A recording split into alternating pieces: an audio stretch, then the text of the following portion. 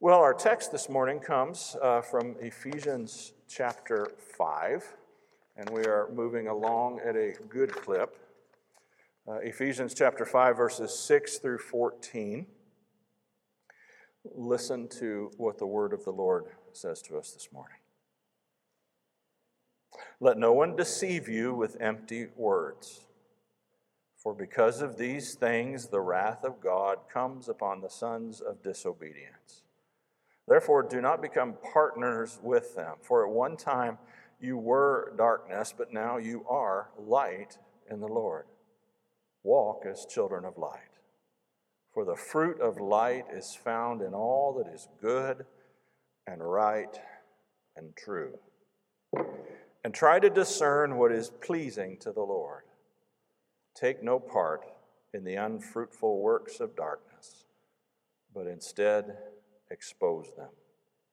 For it is shameful even to speak of the things that they do in secret. But when anything is exposed to the light, it becomes visible. For anything that becomes visible is light. Therefore it says, "Awake, O sleeper, and arise from the dead, and Christ will shine on you.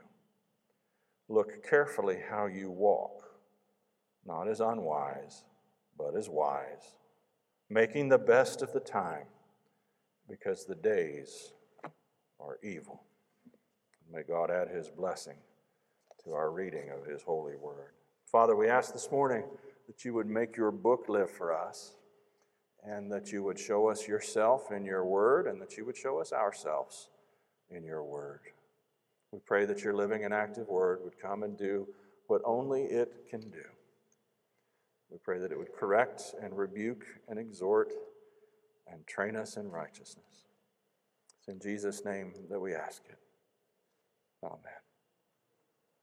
Well, we're going to work backwards through the text of Scripture this morning, and we're going to begin at the end with this strange little saying that's kind of, in most of your Bibles, is set off in brackets or parentheses. And the strange little saying says, "Awake, O sleeper, and arise from the dead, and Christ will shine upon you." Now, that little saying is a bit of a mystery, and we are actually not at all sure where it comes from. It has some very loose parallels with passages in the Old Testament, like Isaiah chapter 60 and verse 1, and a few other verses in Isaiah, and then one or two in, I think, Micah in the Old Testament. So some have concluded that Paul is somehow making some sort of a loose citation here. It also resembles, I spoke a few weeks ago about the baptismal liturgies that we have kind of available to us in the historic documents, and it has some resemblance to the baptismal services that we have preserved from the second century. But there's also this weird part where it says, right before it has this little phrase, it says, He says, "Awake, O sleeper, and arise from the dead, and Christ will shine upon you."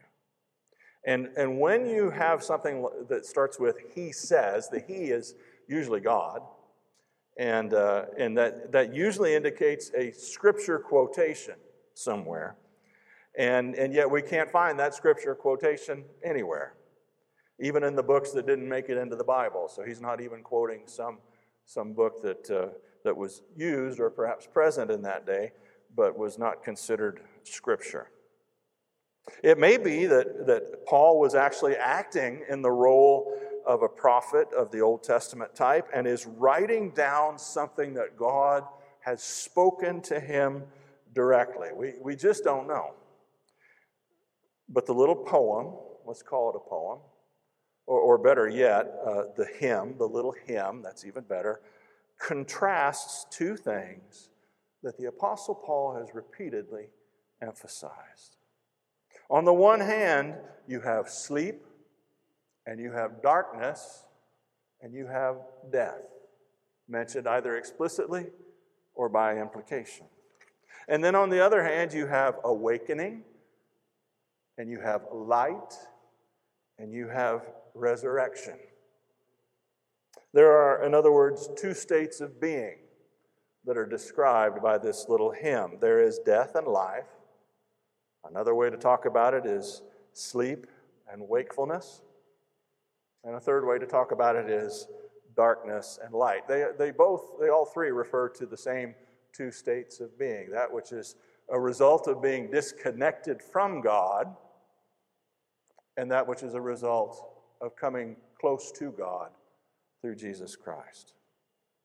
So let's just look very quickly this morning in the time that we have left and ask ourselves the questions, first of all, what is it that marks a darkened life? Now, this whole chapter 4 and chapter 5 have really been hitting heavy on these themes. Paul has been talking about how people who don't know Jesus live. And he's saying, don't do that anymore. You were called out of that. Don't go back and lie down in the slop. So what is it that marks a darkened life? Well, the first thing is being deceived by empty words. Being deceived by empty words. And behind that is a fact. And the fact is that Satan controls this world. He's running the place. Satan controls its wisdom. He controls its logic, which is not logical at all. He controls its power structures. He controls the ideas that get promoted in the halls of power, in the universities. He controls the ideas that govern much of the mental health industry. He controls the ideas that got turned into hit songs and blockbuster movies and best-selling novels. And when those ideas get put into words, those are empty words. Empty doesn't mean words without meaning. Empty means words without truth. God designed things so that words are full of a certain kind of power. And in His kingdom, words are one of the major ways that God has ordained to bring about the good. It says in Proverbs 25:11, like apples of gold in settings of silver is a word that is fitly spoken. In other words, it's not just beautiful, it's precious. And it's precious because it's powerful.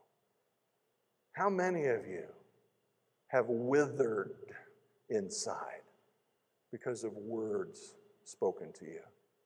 And the energy and the venom and the hate that was behind those words. And how many of you have blossomed, even just momentarily, under the influence of a word of goodness and blessing and joy and peace? You know, when I was a little kid, my dad could beat me up one side and down the other, and sometimes did. I probably deserved it. And it never made a dent in me. But my grandfather was precious to me. And he loved me in a way that nobody else in this world loved me. And all he had to do was look at me and say, "Son, I'm disappointed in you." And I was undone. He didn't have to use the belt. And when he said, "Son, I'm proud of you," or "We're glad to have you here," or "We enjoy you," I just blossomed. Words are like that. Words are full of power for good. They are full of power for evil. Empty words are vain words. They're words who destroy those who drink them in and who incorporate them into their lives. And when those ideas are accepted, that are conveyed by those words, when those ideas are accepted and incorporated into a person, they bring forth death. A kind of death that can spread from person to person to person. Which leads to the second characteristic of the darkened life, and that is disobedience to God as a habitual way of being. The phrase sons of disobedience is a Hebraism that speaks about the character of a human being who lives a certain way of life. Now, your character is basically the actions that grow, the unforced actions that grow out of inside of you, whatever your insides are. And we come to know your character because we see those actions over and over and over again, whether they would be good or evil. And this person is a son of disobedience. In other words, their character is one of repetitive disobedience. It's built into them like their eye color or the texture of their hair or their height. That's just part of their character. They're sons of disobedience. And you know, one of the things that happens when Christians begin to backslide is that they forget that God is a great high king who demands obedience.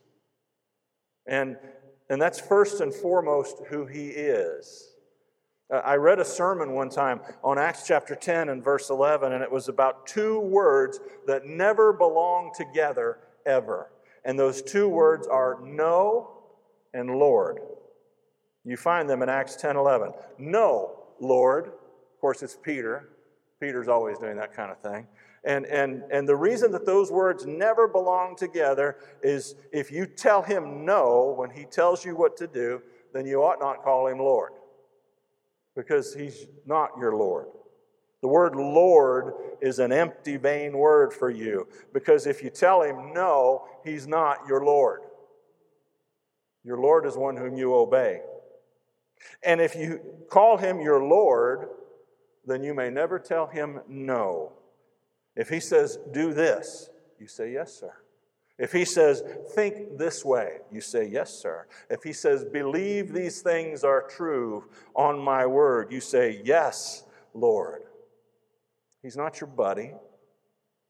He is your God.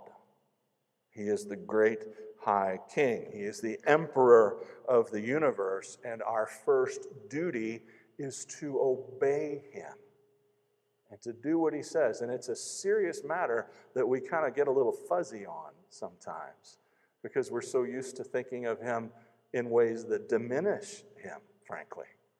And they diminish his holiness. You see, all of our goodness and all of our well-being are only found in obeying him. And his ways are not burdensome. His ways are actually very pleasant when you just submit to them and walk in the way he tells you. They are good ways. They're full of life and health. You go back to the Psalms and you watch the psalmist as he just exults in the Lord about his law. Well, what is his law? Well, his law is basically a reflection of his character, at least the moral law is. And God has said, if you will live this way, it will go well with you. And if you don't, it won't. And people who take that seriously and live and walk in obedience, they find life is sweet. It's good. Life is nice. They bring good and health, says the Scripture, to the whole person. The law of the Lord is perfect, reviving the soul.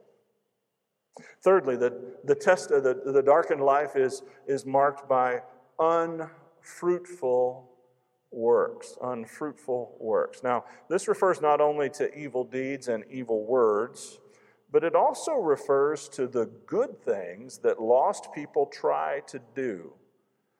And that when they do this, it never has its desired effects. They may fix one thing and they ruin 4 others in the process of fixing the thing that's wrong. And just as an old and therefore hopefully uncontroversial example, in the late 19th century on into the 20th century, there was a major problem with drunkenness. And so you had a rising out of that. There were men who would get paid. Everybody got paid in cash back then. Some of you will remember those days when you got a cash envelope at the mill or wherever, and that was your pay. But they would get paid, and they would immediately go to the bar, and they would drink their whole paycheck away, and they'd come home, and their kids were hungry. And sometimes they'd beat their wives and their children, and they didn't have any money left for clothing or food or anything else. And it was a terrible, terrible situation. And so people got together, and they said, well, we're going to fix this. And they had a big social movement, and it took, about 40 years to get it done. But in the end, there was a decades-long push to make alcohol totally illegal, culminating in the passage of the 18th Amendment to the Constitution. Now think about that for a minute. They amended the United States Constitution in order to prohibit the sale and consumption of alcohol. But people still wanted to drink. And alcoholics were still alcoholics. And so there's a demand, and the legitimate supply had dried up. So what happens? Well, organized crime, which had been more or less a local problem, grew into an international problem in order to supply alcohol illegally. And mobsters became very rich and very powerful because there was just so much money to be made. And 14 years later, in 1933, Prohibition was repealed. Alcohol was legal again in most places, but the mob still flourished, and then they found other things to do when that market dried up. So in 1918, we had one problem: drunkenness. In 1933, we now have two problems: drunkenness and the mob. And it just ballooned from there. All the stuff that's going on in Mexico right now with the cartels shooting each other. It freaks me out to hear about neighborhoods in Tijuana where I have been and where I've done mission work, and I know people, and those neighborhoods are being shut down, and the cartels are telling people, do not step outside of your house after 7 p.m. or you are a legitimate target. And all the Americans are trying to figure out how to get out of there because the cartels are having a war for control of the drug trade. That is a direct result of the kinds of moves that were made in Prohibition and the rise of the mafia. And everybody looked at that and said, that's a great model for all kinds of other illegal things that people want to do. And so we'll just use crime and violence to get our way. You see, that's the world's pattern. Sin produces ill effects, and God says, repent and leave your sin. And rebellious man says, no, we absolutely have to keep the sin. There's no way you can tell people to stop sinning. We can't craft a social policy around telling people to stop sinning. So we'll just do things to try to manage or mitigate the effects of the sin. And those measures just produce more problems. That's what's happening right now with monkeypox. You can't tell people not to behave in a way that transmits that. Well, the way they're behaving that transmits it is incredibly perverse. Oh, you can't tell them that. We're just going to have to come up with a way to treat it and have a vaccine. And then maybe it'll be all right. Or the AIDS crisis, same thing. You can't tell people, don't do that. That hurts you, and it hurts everybody else. No, we want to sin. And so we're going to do what we want to do. And then the world comes along and says, well, the only thing we can do is try and manage that. And their measures just produce more problems. Number 4, the darkened life is marked by the wrath of God. By the wrath of God. On account of his rebellion, man is liable to the wrath of God. And that's his judicial anger. This is the judicial anger of a perfectly just judge. Psalm chapter 7 and verse 11 says, God is a righteous judge and a God who is angry with the wicked every day. And we are not being fair with people. We're not doing right by them unless we warn them about the present and the coming wrath of God, which they must face because of their sins unless they come to Jesus and transfer that wrath to Jesus in their lives. The gospel is often presented as God wants to give you a better life. He wants to give you a life of peace and of joy and of purpose. And if you're a Joel Osteen fan, also of health and plenty of money.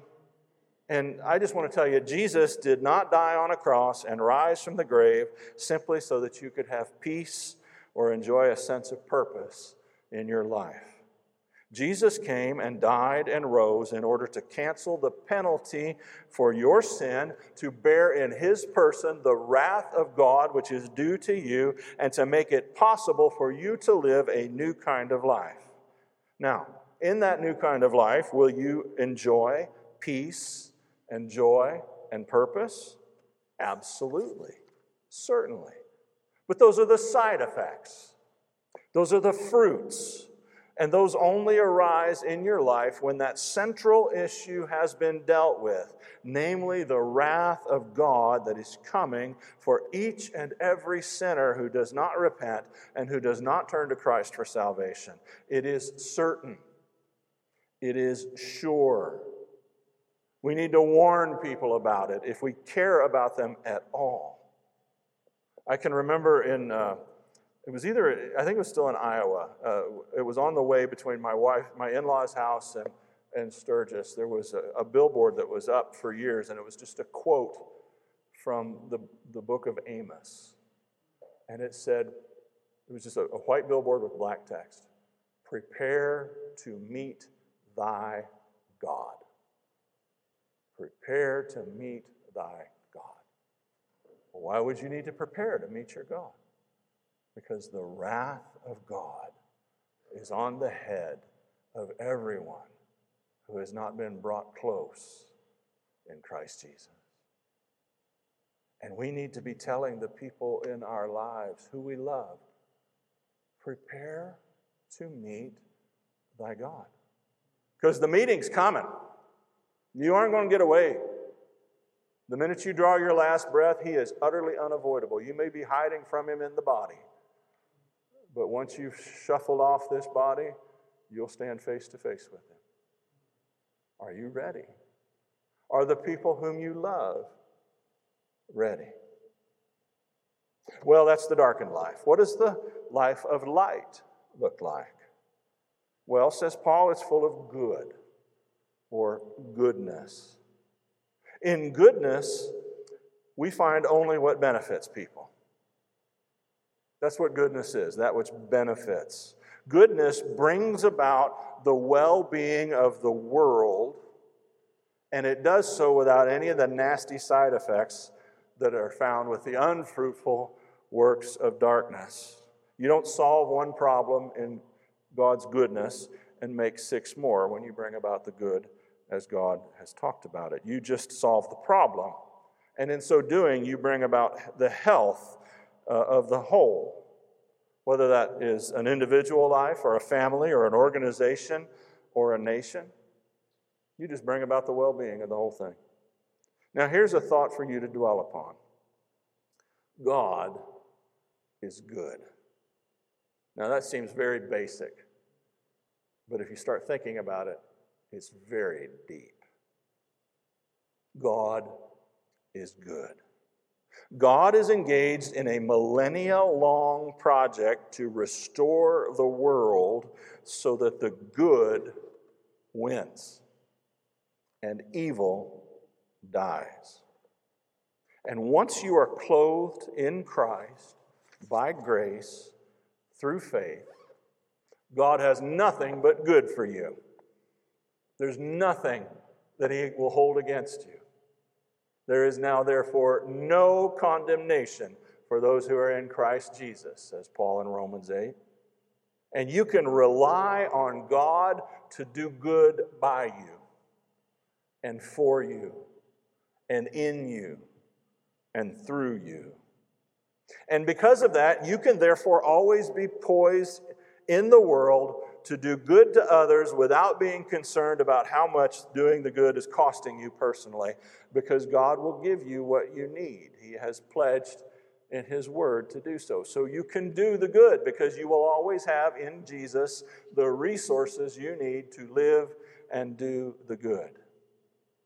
And some of us are learning about that because it's a kind of a step of faith sometimes. We're called to do something, and we say, okay, Lord, I'm going to do it. And all of a sudden it's like, oh, I don't know if I can bear that cost, Lord. I don't know if I've got the energy. I don't know if I've got the time. I don't know if I've got the patience. I don't know if I've got the wisdom. And God says, hush, child, I've got all that. You just walk. You just do what I've told you to do. And we do.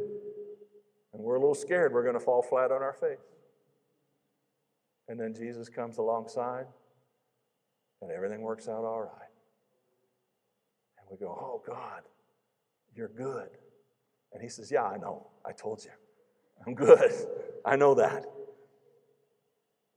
Secondly, those who walk in the light live lives that are marked by the right or by righteousness. The word in Greek is dikaiosune. It is the broadest, it's a wonderful word. It's got many different connotations, but in its broadest sense, it refers to, and here's a quote from one of my Greek dictionaries, this quote, the state of him who is such as he ought to be.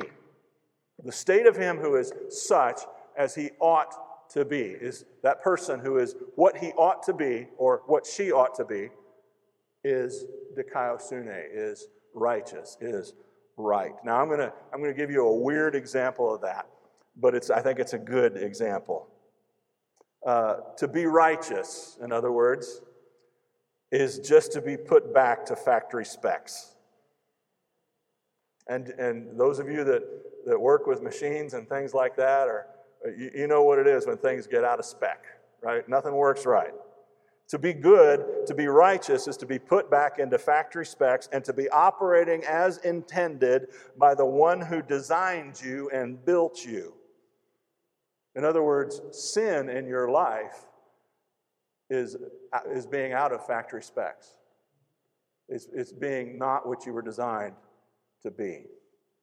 You know, the early Toyota Tundras, up to about 2008, 2009, with the V8 engine, were remarkable vehicles. The engine in particular was remarkable. It was a 4.7-liter V8, I believe. And there are several of them out there that have, get this now, 1 million miles on the original engine. 1 million miles. Without a rebuild, not burning oil, nothing. One of them belonged to a guy named Victor Shepard. Now, the reason I think about this is because one of the places the Tundra is manufactured is over in Princeton, Indiana, which is just a little bit north of Evansville, where we used to live, and we actually know people that work in the Toyota factory there. And those were good jobs when Toyota came to town and opened that factory in Princeton. They built that Tundra there. And one of them belonged to this guy named Victor Shepard, and Victor used his truck for what's called hole shots in the oil field services industry. That means that he basically hauled small to medium-sized equipment, either in the bed of his pickup or on a trailer, between Louisiana, North Dakota, and the Eagle Ford Shale in Texas, because they're always moving equipment around wherever they're dwelling. And so he was just like an independent contractor. He bought himself a Toyota Tundra in 2007, and he just started driving it. And he took very good care of it. He serviced it at the Toyota dealer, and he got 1 million miles out of that truck. And it was on the original engine, the original transmission, even the original paint. And Toyota, when they heard about that, they said, hey, we want your truck, and we will give you a brand new Tundra in exchange. And so they took his Tundra, and there are videos about this on the internet if you're interested. They exchanged it for a brand new one, and then they took that truck and they tore it down to try and figure out what it is they did so right. And they yanked the engine out, and they sent it back to the factory in Alabama that originally built the motor. And when they tore that engine down, almost everything was still within factory specs after 1 million miles. One of the engineers said, this engine would score 99 out of 100 on our quality tests. Now that is just astonishing to me. In other words, if they had replaced the 1 or 2 small parts that were the only evidence of wear and put that engine back together, it would be indistinguishable from a new engine. And that's after 1 million miles. That engine is righteous in this sense. It is dikaiosune in the Greek sense of the word. It is functioning exactly as intended. And everything is exactly as it should be inside of it. And everything's working together correctly for the well-being and functioning of the whole. And it's doing it well. And it's doing it for a long, long time. You see, you were designed for righteousness. And sin is like pouring sugar in your gas tank. You ever had anybody do that to you? You ever seen anything? You ever seen a car that somebody poured sugar in the gas tank? Somebody did that to my brother in high school. Totally ruined his car. It just shredded everything. And sin is like pouring sugar in the gas tank. It's like draining the oil and not refilling the crankcase with fresh oil and then driving off. It's like weak antifreeze in North Dakota in the winter. It tears up stuff. And it tears up your life.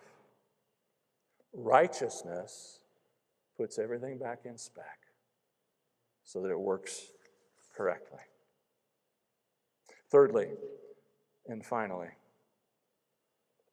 life in the light is true, Paul says. It's full of truth. Now, what is truth? At its most basic, truth is just the way things actually are. And a lie is what people or fallen angels use to try and hide how things actually are. So you can have the truth, which is just a description, an accurate description of how things actually are, or you can have a lie, which hides what actually is. That's really all truth is. Truth is just the way things actually are. You cannot make decisions wisely if you don't have all the information, if you don't know how things actually are. And so when somebody lies to you, one of the things they're doing to you is they're taking from you the ability to make a wise decision in your own self-interest. Truth is the way things actually are. And Jesus wants you to live in such a way, in the way of goodness and righteousness, that you won't have to worry about needing to hide things. You won't have to worry about needing to suppress the truth in unrighteousness, as Paul says in Romans chapter 1. People could just look at your life, they could see it as it is, and you wouldn't need to be embarrassed at all. You could just say, look at me, I'm an open book. I belong to Jesus. And my life is my life. And you just go ahead and take a look and see what's true. You remember the story of Daniel in the Old Testament?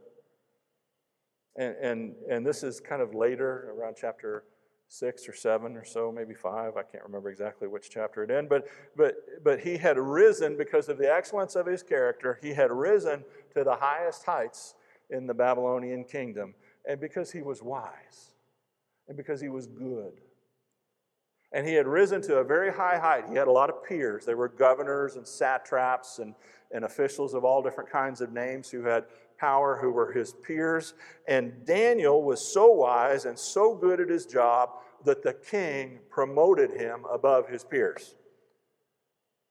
And they resented Daniel, and they resented his position, and they sought to bring Daniel down. And so they began to dig in his life. They began to try and find some wrongdoing, no matter how small, that they could blow out of proportion and bring it to the king and say, "Oh, king, get rid of this Daniel. He's not the good guy you think he is." And they couldn't find anything. They could not find one thing that Daniel had done wrong. Nothing large and nothing small that they could use against him. And do you know why they hated him as much as they hated him? Well, fundamentally, it was because his goodness revealed their badness and their corruption. And that's what Paul's talking about in there, where he says, expose the works of darkness that are even shameful to talk about. And a lot of scholars are like, well, if they're shameful to talk about, how do we expose them? And the answer is, just be like Jesus. Just live your life in the light and be uncorruptible and good. And when they set you down next to somebody else, people are going to look at your life and they're going to look at the other person's life and they're going to go, wow, this is good and this is a mess. That's how we're supposed to live. Now, God wants us to be like Daniel. He wants us to live in the light. You and I have all done things that we're ashamed of, things that are probably still secret. Maybe in the mercy of God, they'll stay secret. I don't know.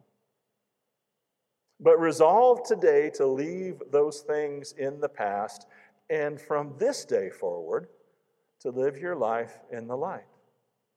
Just refuse to do anything shameful, anything false, anything deceitful that needs to be hidden. And you say, well, why should we live that way? Well, says Paul, because the days are evil. The days are evil.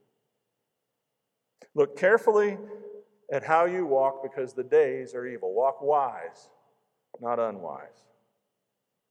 You know, your smartphone is tracking everything you do. Does that make you nervous? You do not create a tiny $1,000 computer that somebody keeps with them and takes everywhere they go and does everything on. You don't con people into that unless you're saving all of that data and putting it to use. And if the enemies of God decided to come after you in the same way that they came after Daniel, would they find what they needed to hang you in your smartphone data? Once again, the past is the past, and you can't do anything about it but repent and trust God. But what about tomorrow? What about the future? What you can do something about is today and tomorrow and the next day and all the days to come, because evil days are upon us now. And I think more evil days are to come. And they're gunning for us. And they're going to be gunning for us even worse. And it's going to be the kind of situation where if you stick your head up to say something, it's going to get lopped off. And they're going to come after you. And they're going to come after me too, probably before they come after you. Live in such a way that we don't need to be scared of that. Amen. Amen. Father, may the words of my mouth and the meditations of my heart be acceptable in your sight, for you are my rock and my Redeemer.